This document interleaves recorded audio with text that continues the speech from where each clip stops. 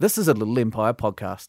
Visit us at littleempirepodcast.com and on Twitter at Little Empire Pod. I'll admit it. Whoa. I did try and fuck her. She was married. It's huge news, Sarah. You know, I'm automatically attracted to beautiful. I just start kissing them. It's like a magnet. You just kiss. I don't even wait. And when you're a star, they let you do it.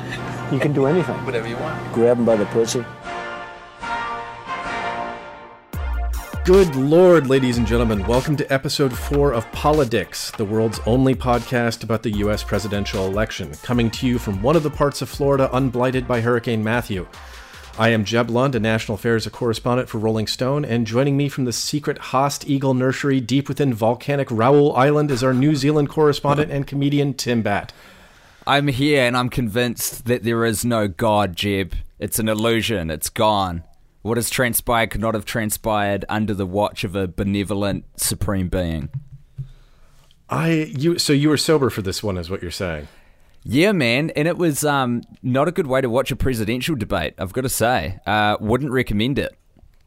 Yeah, I feel like a lot of the conversation about whether a candidate can relate to somebody having a beer with them in a bar somewhere is sort of the media and also presidential campaigns wanting to suggest the optimum frame of mind to be in to deal with really any part of the political process. Yeah, I think that has been something that's gotten fuzzy along the way, but yeah, I think a news corporation somewhere confused the fact that you have to be drunk to engage with American politics with you should be drunk with American politicians. But at any rate, sobriety was not the best friend of watching this second US presidential debate. Just for a bit of context, we're recording this just after it finished, and I'm in kind of a unique situation as well because I watched the thing and then just got up to go for a walk and get a cup of coffee and come back, and now here we are. So I haven't been exposed to any of the post-mortem stuff, so anything we say on the podcast I might be quite misaligned with the rest of the world and media. So it's going to be hot take from old Timbo. Excellent. Listen, let's not queer the purity of the turf by dragging in elements from other agencies. I did catch, I want to say, maybe 15 minutes of the sort of the spin room thing. Actually, this is what I took away, and to sort of tell the audience, I think, how pristine my takes will be as well. The one thing that I noticed, there was a dude. So the immediate MSNBC spin room was Chris Matthews of Hardball, with tall canvas director's chairs like you see on a Hollywood set, and interviewing yet another woman journalist who was dressed up professionally, and so she's wearing a skirt, and the camera is again set at the Roger Ailes height of just about at the woman's waistline, so you can just see the mortification that these trained, incredibly intelligent, professional national correspondents who travel all around the country reporting on these campaigns. You just watch them squirming because they have to keep their knees locked together and turn toward Matthews because they know the camera is aimed right at them. And I don't know who's doing it. I don't think Chris Matthews is a pervert. I mean, there's a reason why Roger Ailes created a glass desk on Fox News. And in fact, he said that, in case anyone was doubting, he really intended it to be used that way. But I was watching that and just feeling this incredible pity and kind of contact discomfort. And there was this dude in the corner, top right of the screen, just mugging the entire time. So Chris Matthews is trying to ask this serious conversation, and this woman journalist, no, it was, I think it was Kellyanne Conway, but it shows just how out of it I was thinking of a campaign operative, because all through the primaries I had to watch like Sabrina Siddiqui of The Guardian, I think, had to sit uncomfortably, Joan Walsh of The Nation, and just people that are work colleagues, and I would sort of have contact discomfort watching my friends or compatriots. But anyway, so they're doing this, and this dude is just leaning down kind of in the frame, and he's got a face kind of like one of the lesser Bill Murray siblings, not Brian Doyle Murray, but the other one. The guy who played, I think, Freddie Rumsen on Mad Men, and he's just got this grin like, "Hey, how can I get you in a Chevrolet this evening?" Good God! Look, what is it going to take to get you to walk off this lot as the new owner of a fabulous Chevy Silverado? I mean, he's just grinning the entire time. How is this your main takeaway from the debate? How is this the thing you're leading with, Jeb? Although I will say that it could be a useful unit of measure to instigate a Roger Ailes height. Like, you guys are on the imperial system, so I feel like you can just fang in any old measurement you want. So it could be inches, feet, and Roger Ailes desk height from now on, if you want to measure stuff. But let's talk about the debate, Jeb. Yeah, I'm sorry. I hate to. I appreciate that you're trying to drag it back to relevancy, and I'll do my best to. Let's get your filthy mind out of the spin room. But you brought up Kellyanne Conway before we get into the nuts and bolts of the debate. An interesting thing has been happening since the Billy Bush tapes. Is that the best way to describe them? I don't want to say the P word excessively on this podcast. I feel like if I call them the pussy tapes or something, that's going to get real creepy. I might have even said it too much even now. But the Billy Bush tapes came out. His last name is euphemism enough, right? Do you know he's apparently part of the Bush family as well? I'm not sure how closely, but he's part of the dynasty. So once they came out, the main surrogates, which was for Trump, that was supposed to go on the Sunday show, started pulling, and Rudy Giuliani had to work overtime to get around to everyone. But Kellyanne Conway was scheduled to be on, I think, both Meet the Press and Face the Nation, and pulled out. And so it's interesting that I guess she kind of had to be in the spin room. Did you see any of her comments after the debate? No, like I was just, not because I felt like we were going to try and plan to not be influenced by the spin room. I set a DVR and I caught, and that guy was just so funny, and I was enjoying that. And then, wrote down some notes for something I'm going to write as soon as we're done with this, and then came in here waiting, for your calls. So sure. So Rudy Giuliani on these shows leading up to the debate, and this is him talking it must be like 12 hours before the debate was due to start, with Chuck Todd and John Dickerson. He did a way infinitely better job of describing the predicament and expressing contrition and apology and regret for what Donald Trump said than Donald Trump did on the debate stage. And let's just get into this right now.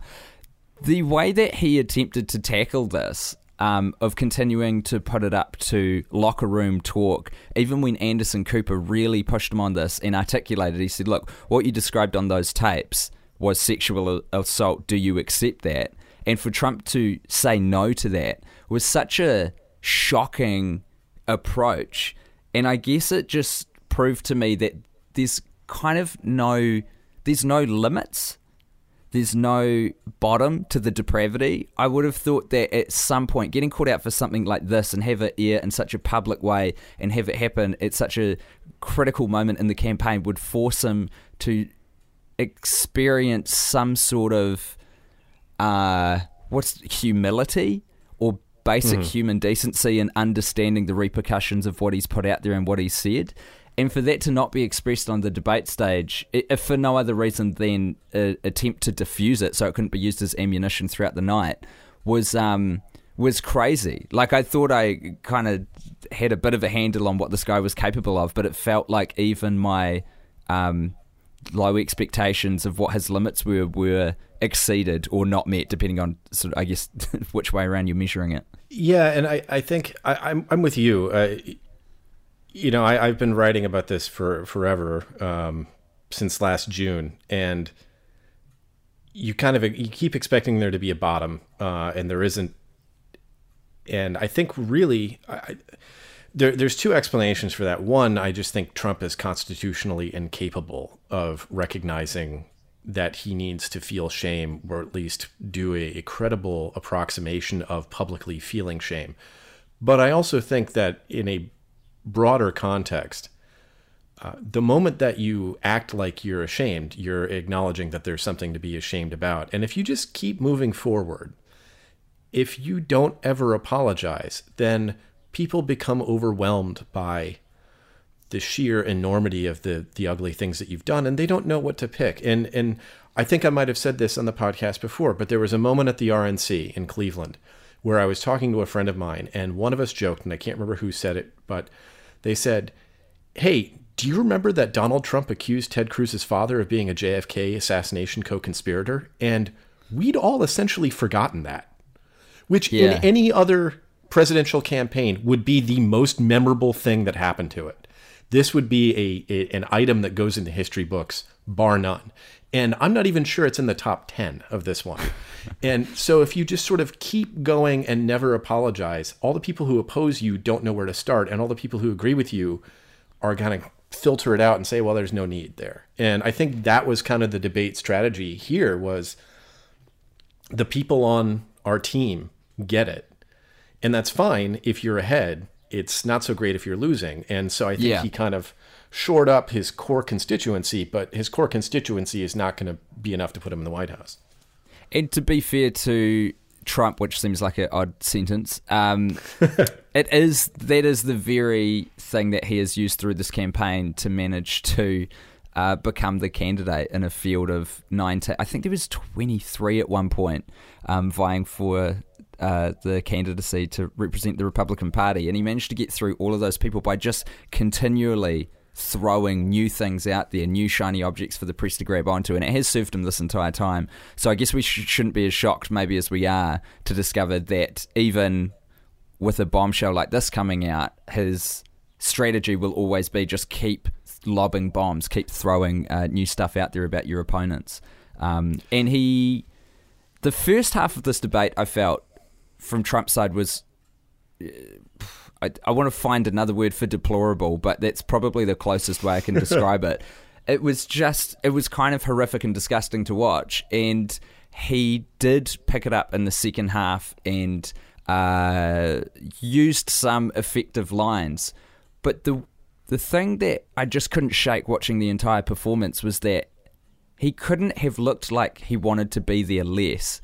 And based on all of the facts and the context that we know, I imagine Hillary Clinton really didn't want to be there. There was no handshake at the start, which a lot of people commented on Twitter, and I think rightly so. Hillary Clinton takes joy being a politician and seeing her enemies being vanquished on a stage, which I'm sure was upcoming. But for her to be on stage with this guy at this point, now with these new comments that have come out, must have been kind of a hard thing to do. She's had a career of hard things to do, I guess. But she did a good job of painting a smile on her face, injecting some energy in her voice, having the appropriate body language. Trump was so, to use his words, low energy at the start of this. It felt like he wanted to be anywhere but there, downward inflection the whole time, and did this weird thing where he kept walking around Hillary Clinton at the start, just kind of stalking her, that the cameras picked up from the back, which came across as super predatory.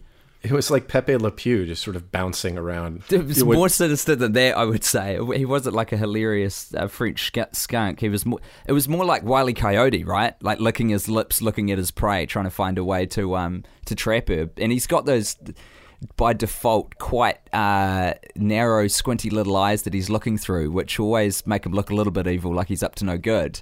And the whole thing just added up to really bad optics, which I guess goes to show maybe he didn't prepare again as much as he should have for this debate in terms of the optics and what he needed to do, and how he just kind of needed to do basic things like arrange his face and just hold himself. It was weird. But in the second half, I thought he did have some effective lines, which we can get into. But what was your kind of feel of the two halves of the debate? Did you see it my way, where there was quite a change?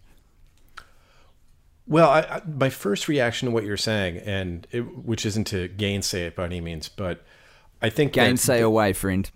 The media and people on the left are really good at picking up on, well, Trump is looming in the background. He seems ominous. He seems predatory. And I think to a neutral observer, if you didn't understand what was going on in politics and you didn't know who these people were, but you just saw this guy standing behind a woman, I think you might naturally say, that's somewhat maybe intimidating or rude.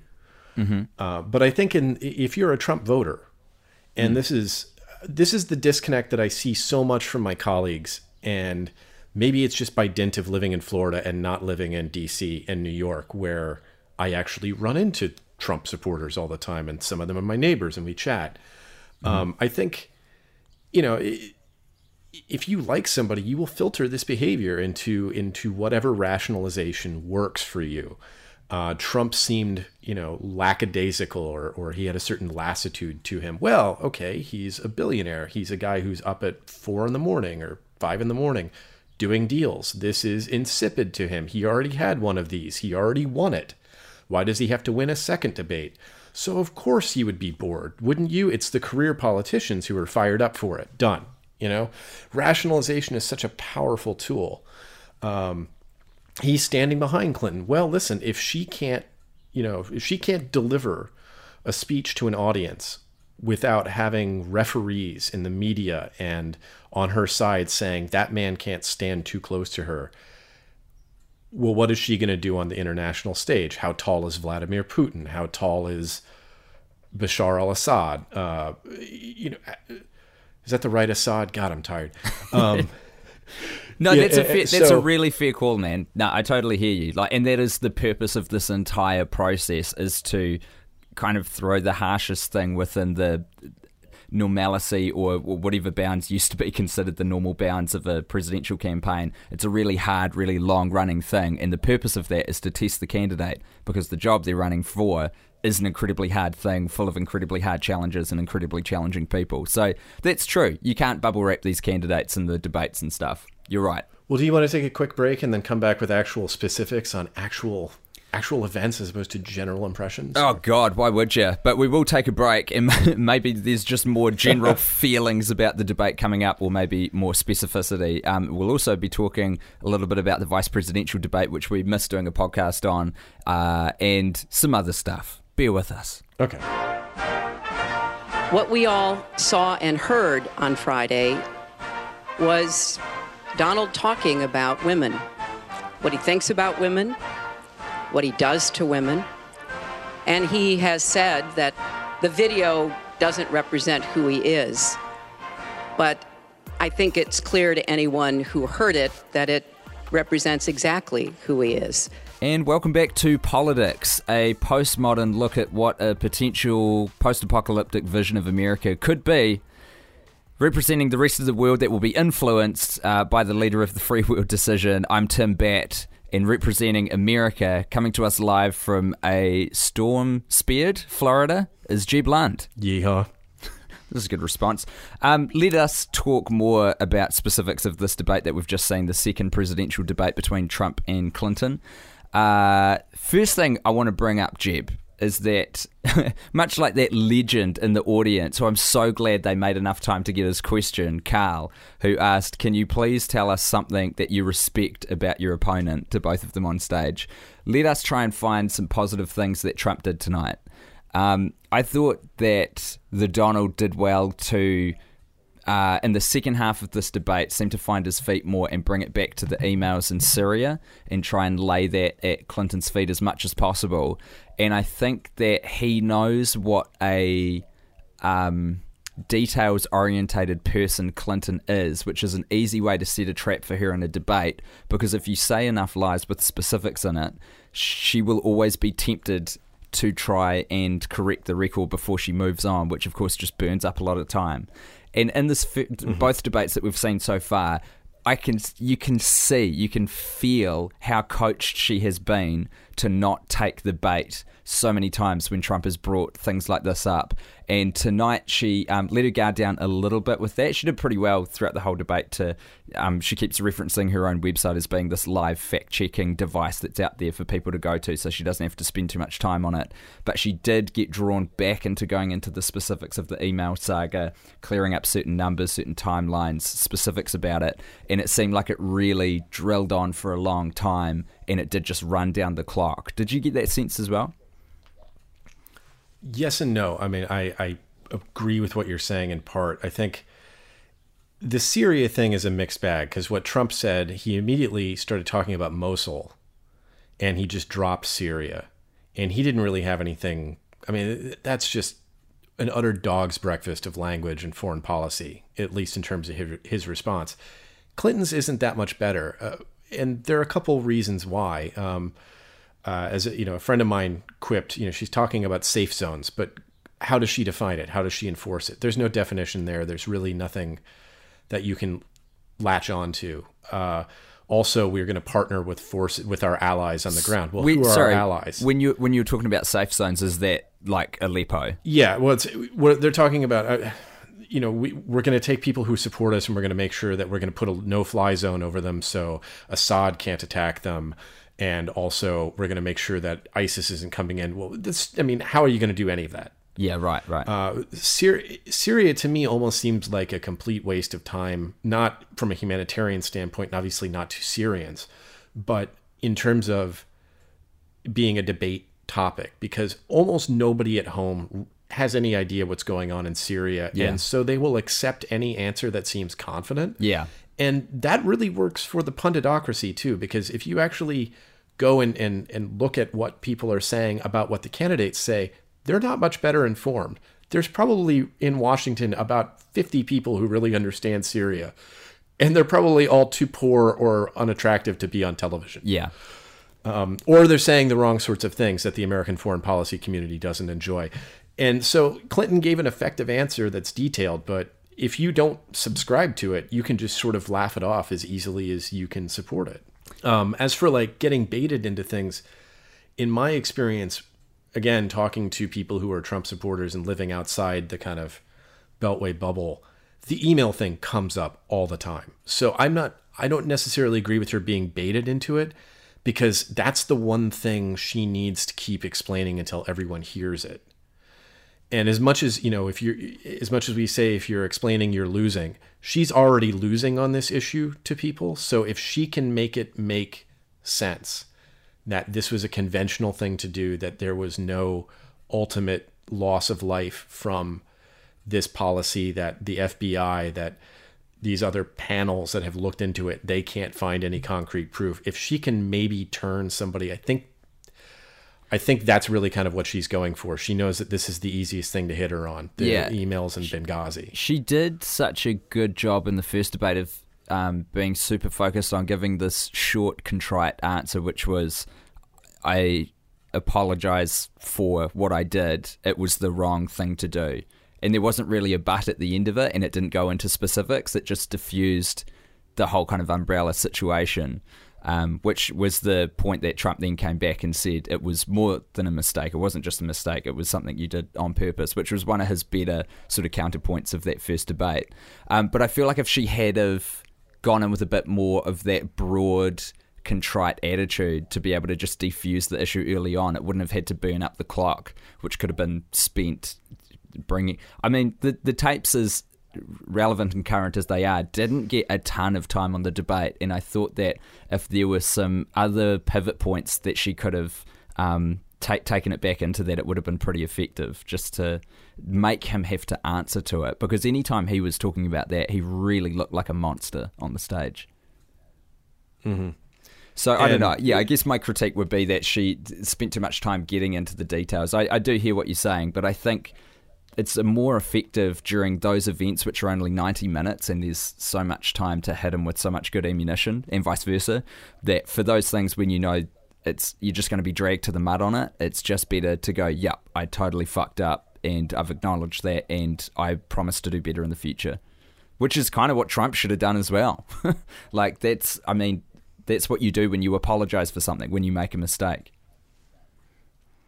Well, funnily enough, I think there might be the same phenomenon at work impelling both attitudes, right? So Trump doesn't apologize because he's going to show weakness and admit that there's some validity to the attacks of misogyny. And if he can just stonewall and say, no, that's boys being boys, that's locker room talk. And I mean, this is something I've heard.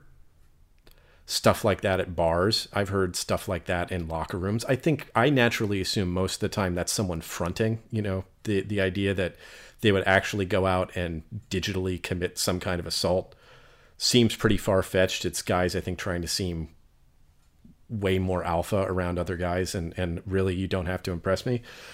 I think that I think Trump supporters will rationalize this in with the excuse that he's given them. And I think if Clinton pushes him too much on this and she goes on the attack, she plays right into those perceptions of women's equality and women's bodies being their own possessions being a shrill anti-man attitude. Right. And you saw, I think the whole of her demeanor at the debate was very much, let Donald Trump hang himself, and I won't come in there and finish him, which I think on one hand, you can say that's a mistake that you didn't put him away. On the other hand, there is still such a prevalent attitude in the United States, whether you want to just call it boorishness or misogyny or rape culture or just men lacking the empathy to look beyond their own bodies and trying to figure out what someone else's might be like in a crowd or in public spaces and how they might feel. But the more she pushes on this, the more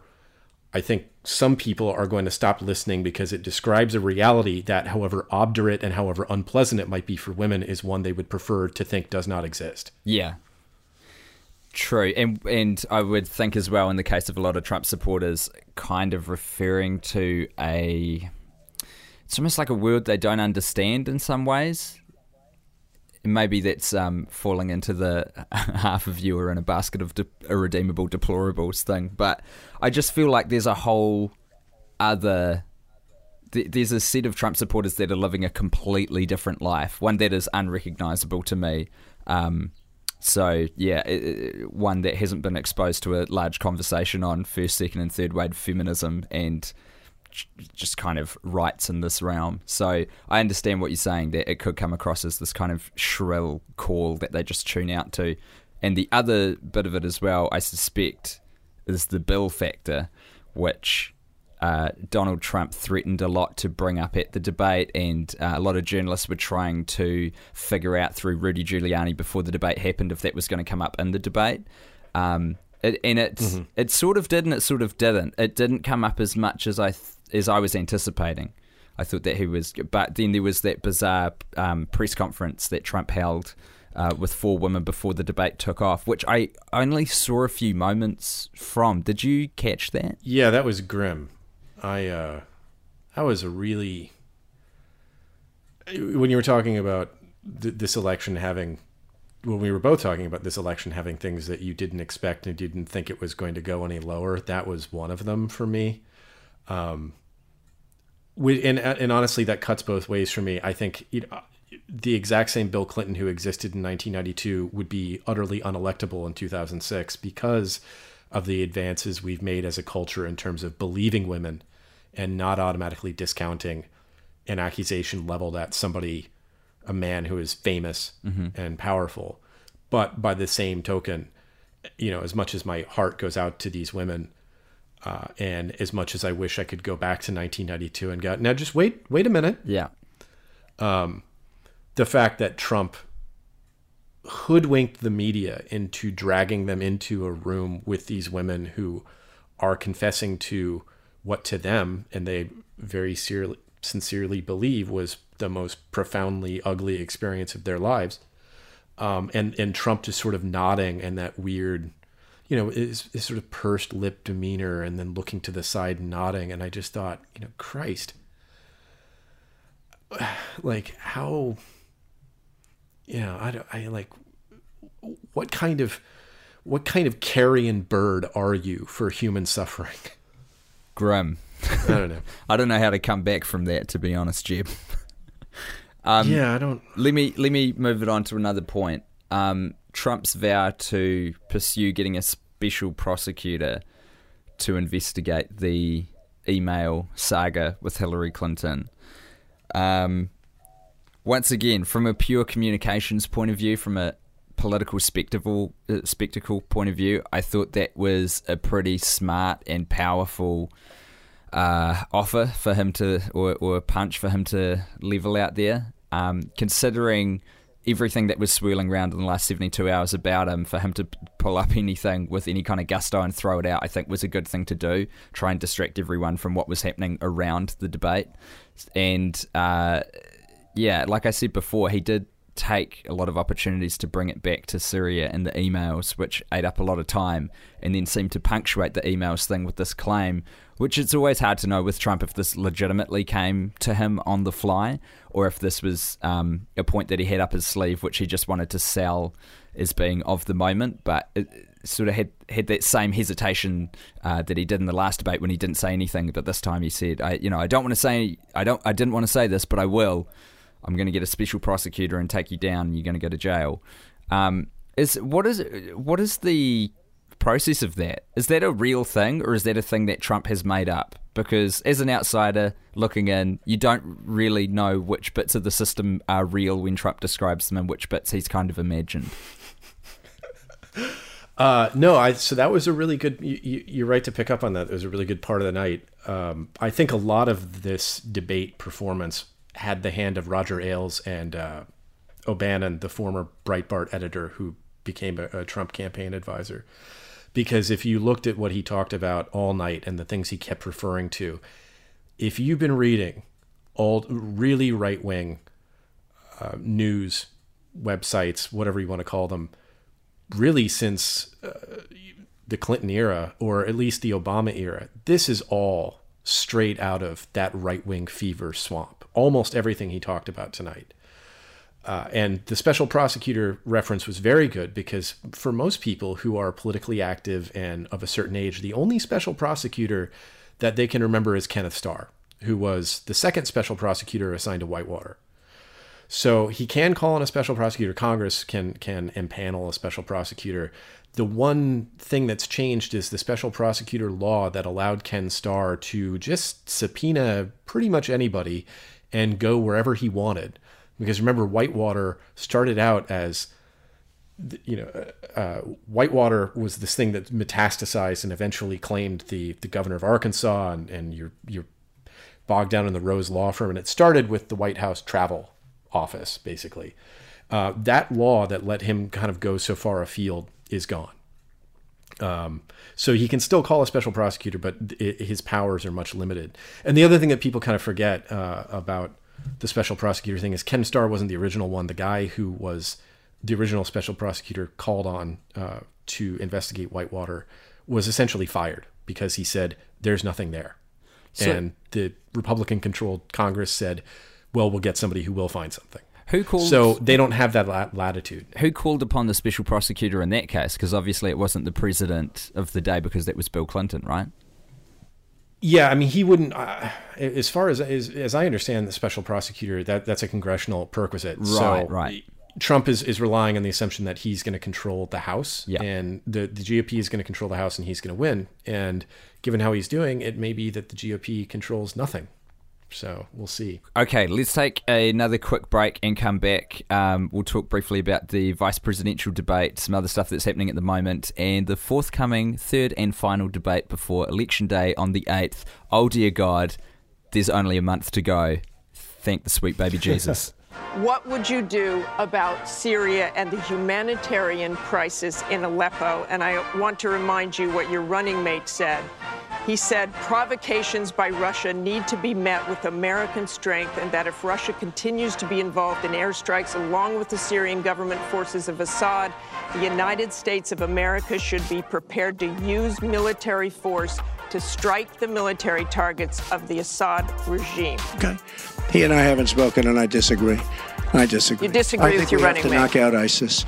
Welcome back to Politics, the only podcast that's following the US presidential election, led by some idiot in New Zealand and some other idiot in Florida. Jeb, good to be back with you. Hello. Sorry for calling you an idiot to bring you back into the third. I appreciate it. I think we should undersell our qualifications as much as possible. So then if we succeed at basic competency, we've soared above what we told the audience to expect. I like that. Speaking of promising very low and exceeding expectations, the vice presidential debate happened. This was about 5 days ago between Tim Kaine and Mike Pence, and I watched it. I watched it with half an eye.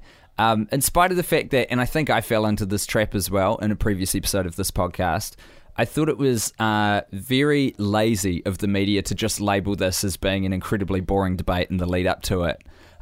Because the inference there is that it's inconsequential and unimportant, which is not true, because the two presidential candidates this year are the oldest in history, and as we were constantly reminded 8 years ago when Sarah Palin was up for VP, they are one heartbeat away from the presidency. So I did watch I think all of it. It's a little bit hazy. Jeb, I'm aware that you listened to it in a car, which is an interesting way to take it in. So you just had the audio, not the visuals. What was your take on it? Well, just to piggyback on something you said, Trump allegedly, or his campaign allegedly, reached out to John Kasich and said, "Would you like to be the most powerful vice president in history?" And they said you would be in charge of handling domestic and foreign policy. And Kasich, or his representatives, sagely responded, "Well, what the hell is Donald Trump going to do then? Because after you do domestic and foreign policy, there's no other policy." To which his son, who was making the offer, said he's going to be focused on making America great again, if memory serves. Exactly. Yes. So that alone is reason to take the vice presidential debate more seriously, because clearly Mike Pence is one of the few people with not necessarily two brain cells to rub together, but two work ethics to rub together. Who's going to actually sweat some of these details. So that was kind of important. Now, has it ever been established if Mike Pence had a similar offer? Because I was trying to look for that and I couldn't find anything one way or the other to credit or discredit that offer of being made the most powerful vice president in history. Not to my knowledge. Either they learned their lesson, or Kasich was trying to blow up Trump a little bit, because he obviously has had a lot more resentment than the other failed GOP candidates. But that's also been consonant with his brand. He started out refusing to play Trump's game. Yeah. And so I think any opportunity to show that Trump is a dilettante and morally and intellectually unserious, I think Kasich and his team are going to leap at that. Yeah. But back to this vice presidential debate. You listened to it in the car. The moderator, Elaine, how do we pronounce her surname? I don't remember. I'm sorry. She had a hell of a time because both men were talking over her constantly through the entire course of the debate. I'm fully with the general consensus that Mike Pence did a lot better in this debate than Tim Kaine did stylistically. Tim Kaine seemed unable to just sit there and accept that Mike Pence had his turn to talk. And it got super annoying super quick, especially because, Tim Kaine's constantly been accused of being the nation's uncool dad, and that's the stereotype that he's sort of fallen into, and he just played into it so much by being this constant, annoying, yapping voice that was coming in.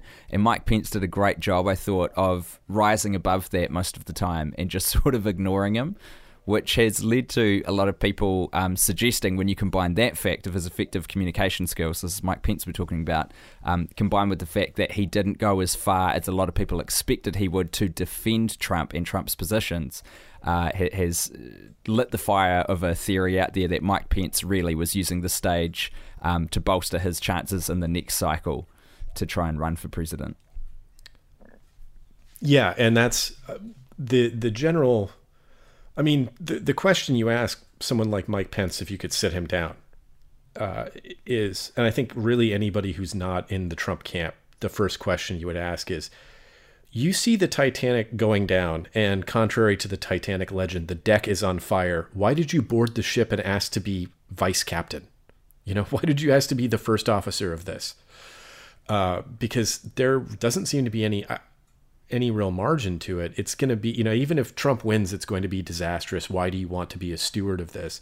And I think his calculation was, Trump is going to lose, but I want to be, of all the Republicans who turn their back, I want to be the only one who isn't disgraced the way Giuliani and Christie and Gingrich are.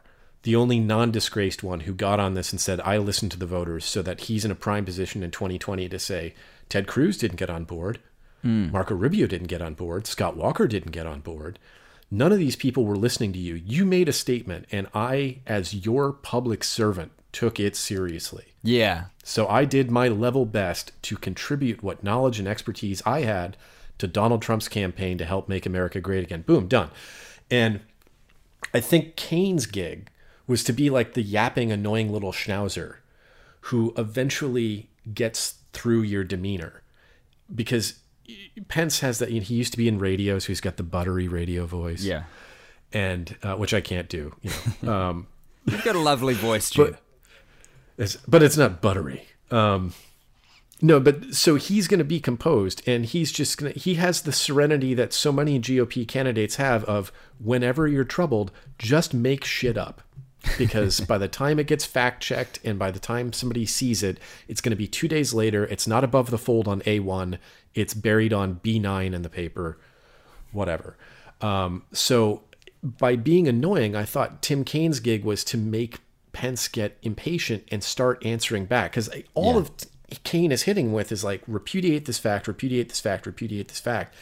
And if he became discomposed, he might make a gaffe in general. He might look bad in general, but more importantly, by forcing him to respond to these antagonistic questions, he put some distance between him and Trump. And then you would have high drama there. And if nothing else, right, maybe Pence looks better than Kaine, but Pence and Trump look fundamentally dysfunctional. So by Tim Kaine constantly yapping at Pence, you feel like that was supposed to get rid of this polished veneer that Pence had, which was the connection to Donald Trump in the campaign. And once that veil, to mix my metaphors, was lifted, you would see the more political distance that exists between the two. Is that basically what you're saying? Yeah. Well, most of Kaine's questions were, do you stand by or support this statement? Or how can you stand by and support this statement? So you're forcing Pence to either disavow his candidate, his boss, or disavow his boss piecemeal, kind of like line item veto certain parts of what his boss is saying.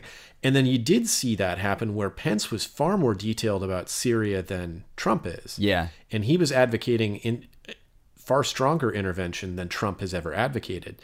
And so the question immediately became, is Trump going to kick his VP to the curb on this topic, or is this something they share? And the fact that there is no unanimity of policy ideas between two people, and there was is pretty even crazy. A moment in the debate today, I think, when Anderson Cooper threw a quote from that debate from Pence at him, and Trump came out and said, I haven't had a conversation with him about it, which I think was related to the Syria and Russia thing, which seemed really crazy. And I would love to hopefully I've found that quote and put it in the podcast. You guys can listen to that. But that was a super interesting moment as well.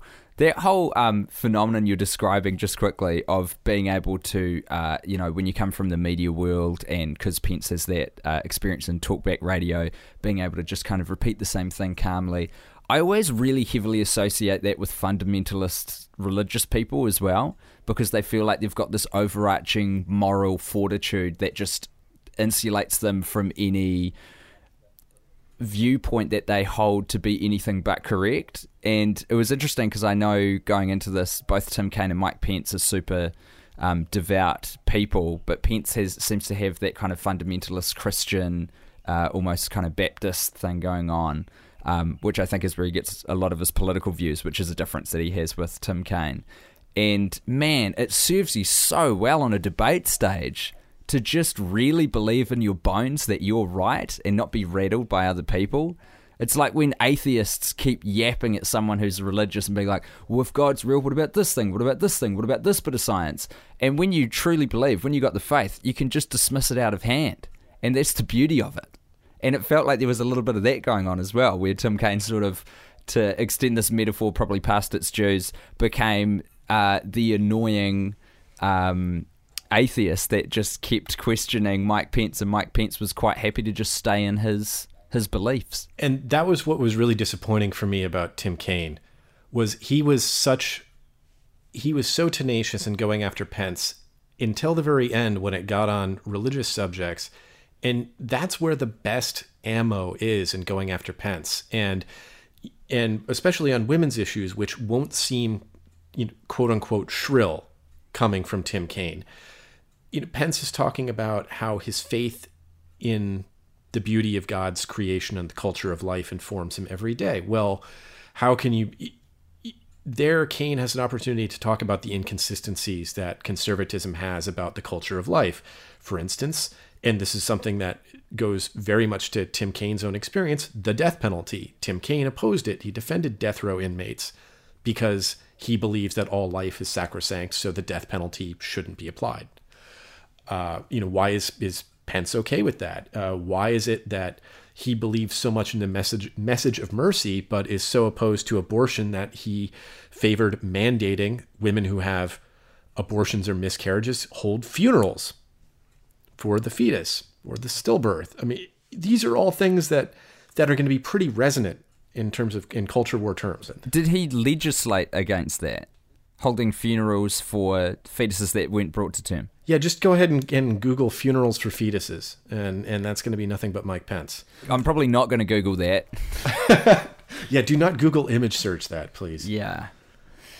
Good God. The more I find out about Mike Pence, the less I like. But I thought he did a stunning job on the debate stage in pure terms of politics and political theatre.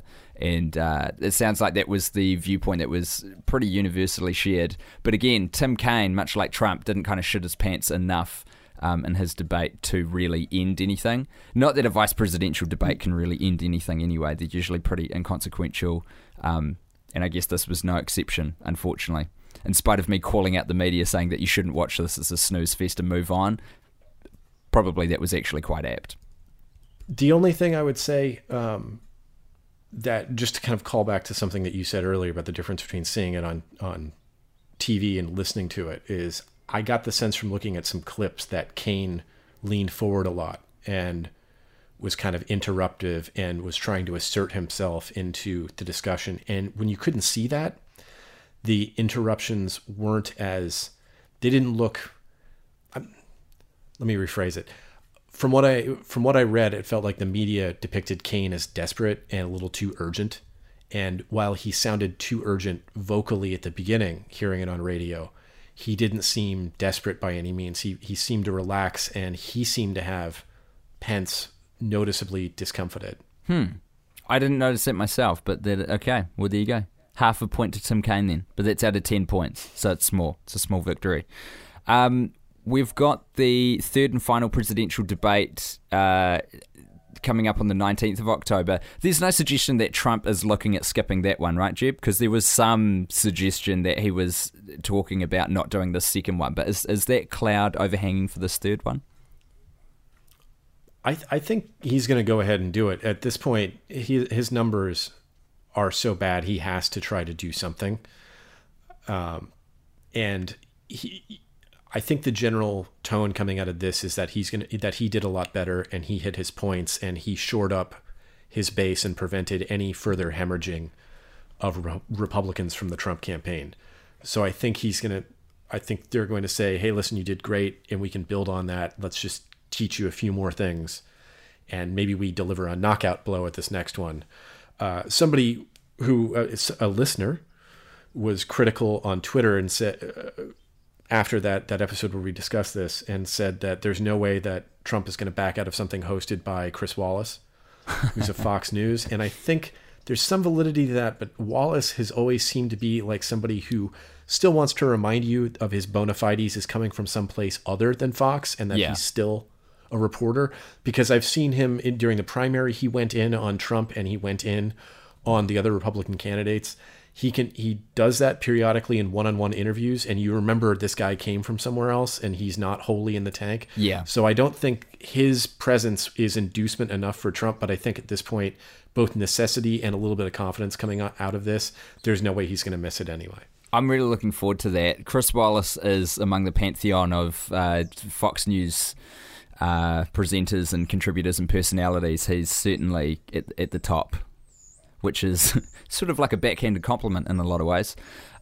There was something that I don't know if you want to tack on briefly, Jeb, some chatter, some whisperings, a bit of rumour mill shiftings that you've picked up on online about the funding situation between the Trump camp and the RNC. Yeah, and this is what the Billy Bush video on Friday kicked off, when you saw about 40 prominent Republicans withdraw their endorsement. This is what is going to be interesting to see in the next couple of days. So I guess just stay focused on it. There's something between the Trump campaign and the RNC called the Joint Fundraising Agreement. And that's basically where they say, we're going to share our money. We both raise things and money individually, but we're going to pool that for the purposes of both the presidential election and down ballot stuff. It's going to be interesting to see whether the RNC severs that agreement, because if they've decided there's no way that Trump can win, they're going to want to make sure that they retain the Senate for the sake of judicial appointments. And then people seem genuinely worried that the Republicans are going to lose the House, and that means no longer controlling the budget.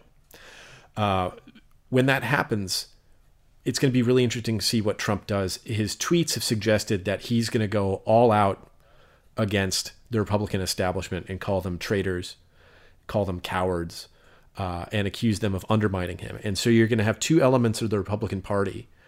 The establishment that ginned up this kind of populist, racialized, if not outright racist, let's just say racist, resentment, this xenophobia, this misogyny. You'll have the establishment that played nursemaid to that for decades, and then you're going to have this sort of monster-sized screaming toddler of Donald Trump and his campaign now out of their control, fighting back against them, and you're going to have to see who wins.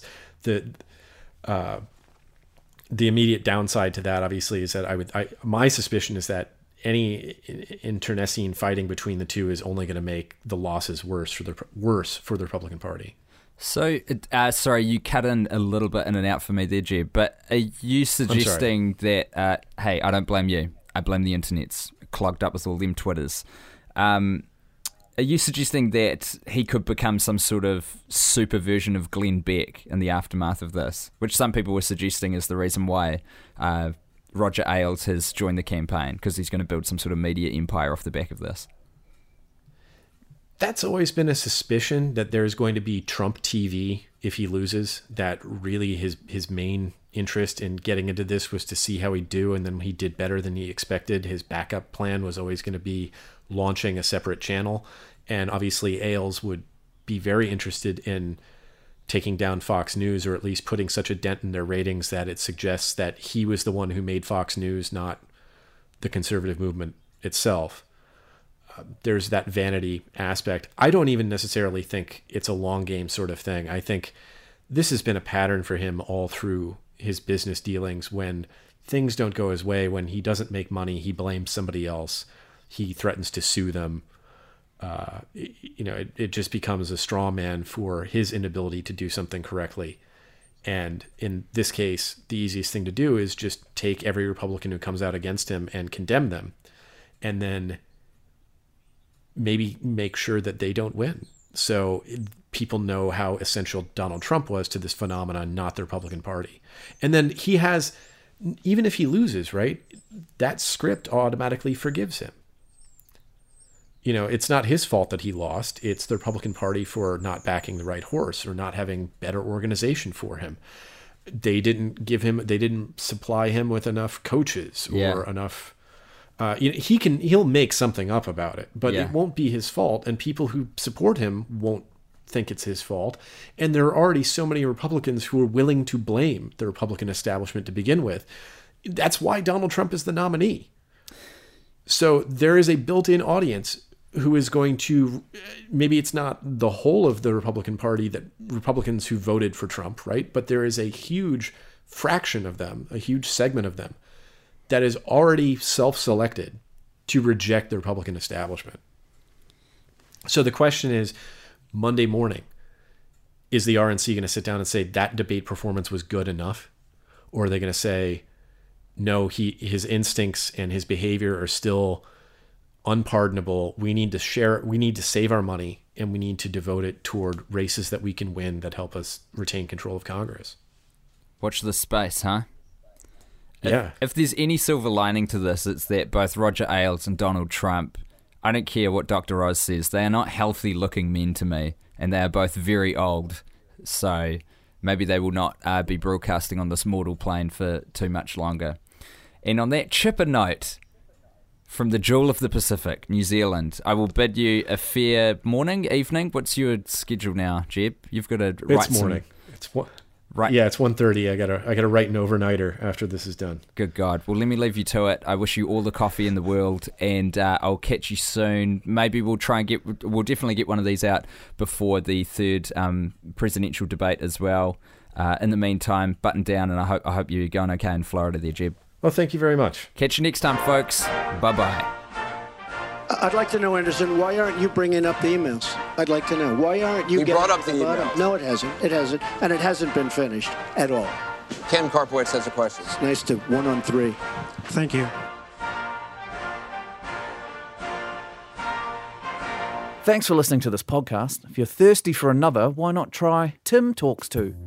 Tim talks to interesting people inside his shed. Because things like using feces to cure IBS or other diseases, it's not legal for medical doctors in the U.S. to do that. It's not legal for them to perform the experiments, to try it on patients, even though it seriously helped me.